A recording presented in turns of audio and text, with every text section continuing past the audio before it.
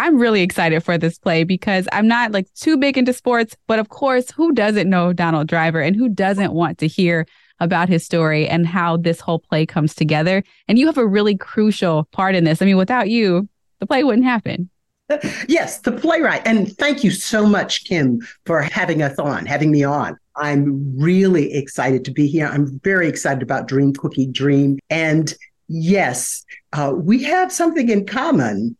I am from a family that loves football, and you can hear them shouting and screaming downstairs. And I'm I appreciate the game, but I'm not done there shouting with them. And so and Jeff Frank, the artistic director at First Stage, which is an amazing theater. They had just done another play of mine. And he said, I'd love for you to commission you to do this play. Donald Driver has written some amazing children's books, and the Marcus Center wants to bring them to the stage, and we want to team with them. And so I was very excited, but I said, okay, Jeff, I got to be perfectly honest with you. I'm not a football person. How is this going to happen? I'm not this person. Or halftime. I love halftime. But I've got to be honest with you. The name sounds so familiar. Just absolutely. Why do I know this name? So while I was talking to him, I Googled, and it was Donald Driver.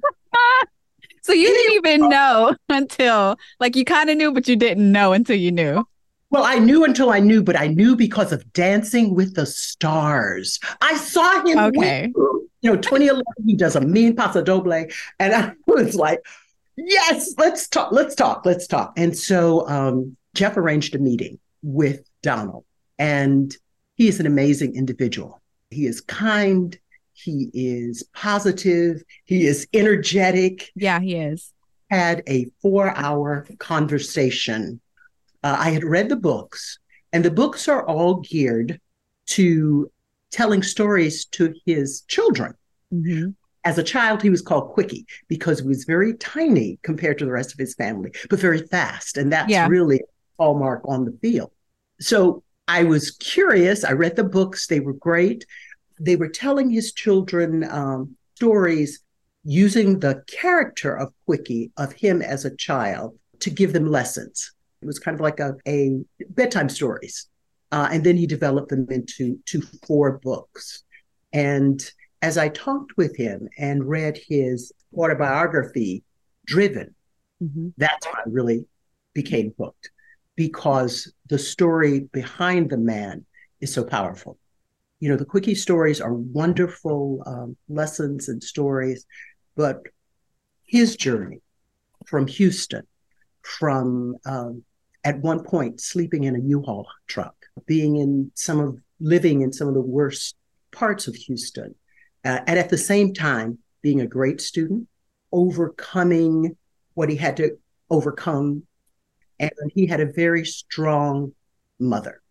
So his personal story, how he came from those moments, that part of Quickie's story, which is not in the children's books, I think was important. And so in that 4-hour conversation, just learning that he too was a very powerful Christian, and that his dreams of getting his family, getting his mother out of the poverty that they were experiencing at many times of his life drew me to the story. So this is a story that you read, you believed in, and you saw the vision, and you know that he's genuine. And I think you can just tell that from Donald in general. I've met him just a couple times, but I've seen him around, and even on TV with Dancing with the Stars, you just see that he's a genuine, kind person who really does believe in the fact that if you have goals and you're positive and you stay to the course, you can achieve those things. Yes. I mean, and you're right. He is very genuine. He's for real. He's a lovely person to be with. And that sense of dreaming. And the challenge was there were really 4 books and 4 different stories. So as a playwright, it's okay, how do we meld these stories together? Yeah, where do we start? And how do we make this good and compelling? How do we keep people's attention for this long? Even though it's Donald Driver, how do we make this work? And not only their attention, the attention of children as well as because Right. kids don't drive to a play. So adults come. So you have to keep both the adults, but most importantly, the most important audience to me in any situation. And I write for big people theater and little people theater.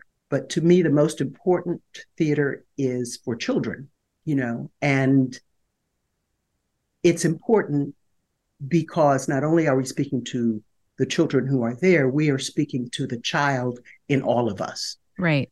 We can locate that energy, that spirit, that sincerity. There's something powerful there. So, yes. So the question was, how do we stories together? And so, in listening to Donald, one of the things as he told his story, and one of the things that was very powerful that seemed to be a thread were the dreams, was his sense of setting a goal and then working for it. What you have to do, how hard you have to work. I mean, just when you think of a football player, physically what they have to work. So that whole idea of working very hard when you want something in your life and teaching that to his children was very important.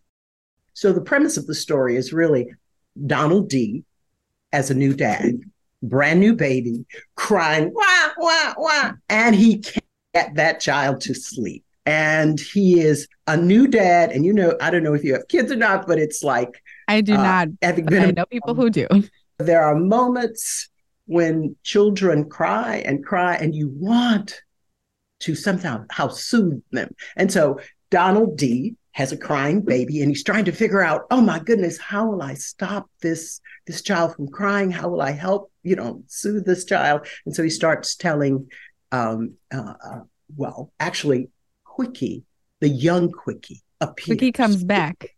Quickie comes back. Quickie comes to Quickie and says, you can do this. And they're both surprised to see each other. I mean, sometimes when we look at have you ever looked in the mirror and seen a little bit of you as a child? And it's an amazing window that we have, that we can look back and also sometimes look forward as we dream. And so that's really the moment of them seeing each other, shock, surprise, but then they realize there's something simpatico about this moment. Yeah. And Quickie says, you can do it. You can, and I'll help you. And so they spend the night using stories, their story, to try and soothe this crying baby. But can you walk me through one of those dreams or one of the stories that he tells? One of the stories is a flashback to Houston. The Donald in the story does not want his baby to know necessarily about that life. And the wise young Quickie says, but if your son doesn't know about what you went through, he won't know who you are. He won't know how you became who you are. When you're talking about these kids who are going to be in the theater, 7-year-olds, 9-year-olds, what exactly do you want them to get from this? What does Donald want them? I know you can't speak for him, but through your conversations, what messages or what big message do you all want the children to take away? You talked about love, and when a child knows that they're loved, they can do anything. But what else should they take away from this? Well, the title is Dream, Quickie, Dream. Dream, to have big dreams and then to know that you can accomplish them. And to accomplish them, you have to work. So this is the premiere show for First Stage. And talk to me just about the excitement of being able to open the season with a brand new play. You're doing this with Donald and just being able to tell his story and impacting the kids. A world premiere is a very special thing. This will be the first time that this story is shared with a group of children and the child in all of us. So the idea of, at this time in this country, dreaming big, and dreaming as a team.